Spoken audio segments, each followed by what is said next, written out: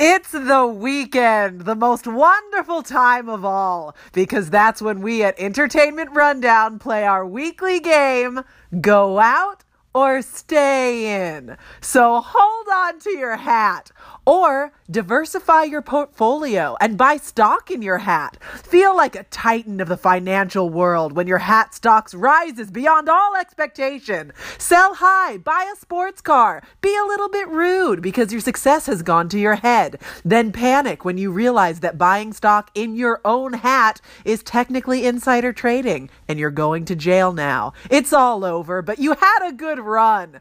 And the entertainment news starts now. Here we go.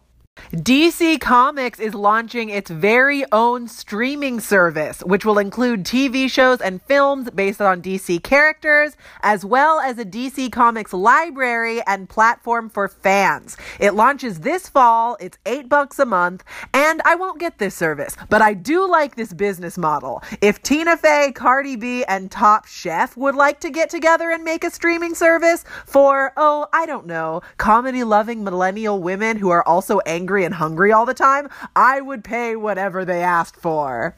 Miley Cyrus and Liam Hemsworth may have called off their engagement for the second time in their young lives.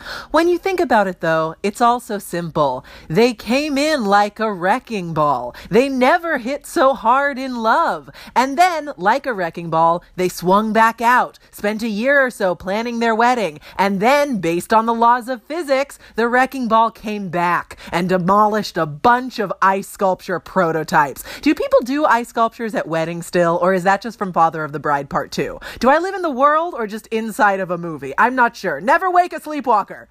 Michael Bay is making an action film with Ryan Reynolds and Dave Franco called 6 Underground, as in the number 6 and the word underground, which is also the nonsense title of the 1996 hit song that I love very much, even though it's basically just a parade of 90s music cliches. It's trip hop, it has a guy's voice that just says a 1-2, a 1-2 over and over again, and they played it when Jennifer Love Hewitt walks into the party and can't hardly wait. So I rest my case. According to Rolling Stone, Rihanna is currently working on not one, but 2 new albums, a pop album and a reggae-inspired album. This is cool. Rihanna has a reggae sensibility already, and I'm excited to see what that's like when it's unleashed. And if she wants to take the reggae aesthetic very literally, I loved her dreadlocks in Ocean's 8, and I would like to see them again very soon. It is the weekend, and that means it's time to play Go Out or Stay In, the game where we pit the latest theatrical releases against the most recent morsels available to stream on Netflix. Representing Go Out this week is Mamma Mia. Here I go again.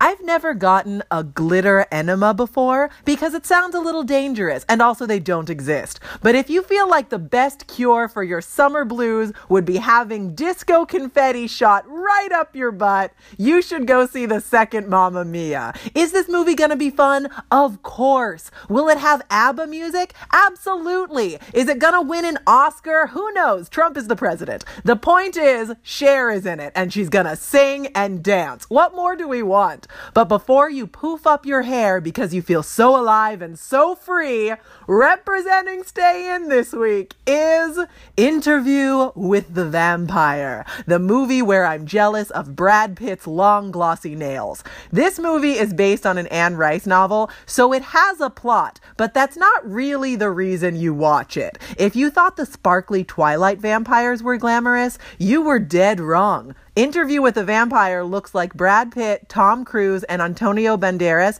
are competing to win a goth version of RuPaul's Drag Race. Needless to say, it's amazing. There's also several scenes where a young Brad Pitt is pouting in the moonlight with his long dark hair, and I was like, holy God, he looks exactly like Angelina Jolie. I'm not a psychologist, but do with that what you will. But do it later or you might miss Mamma Mia, because this week's winner is Go Out!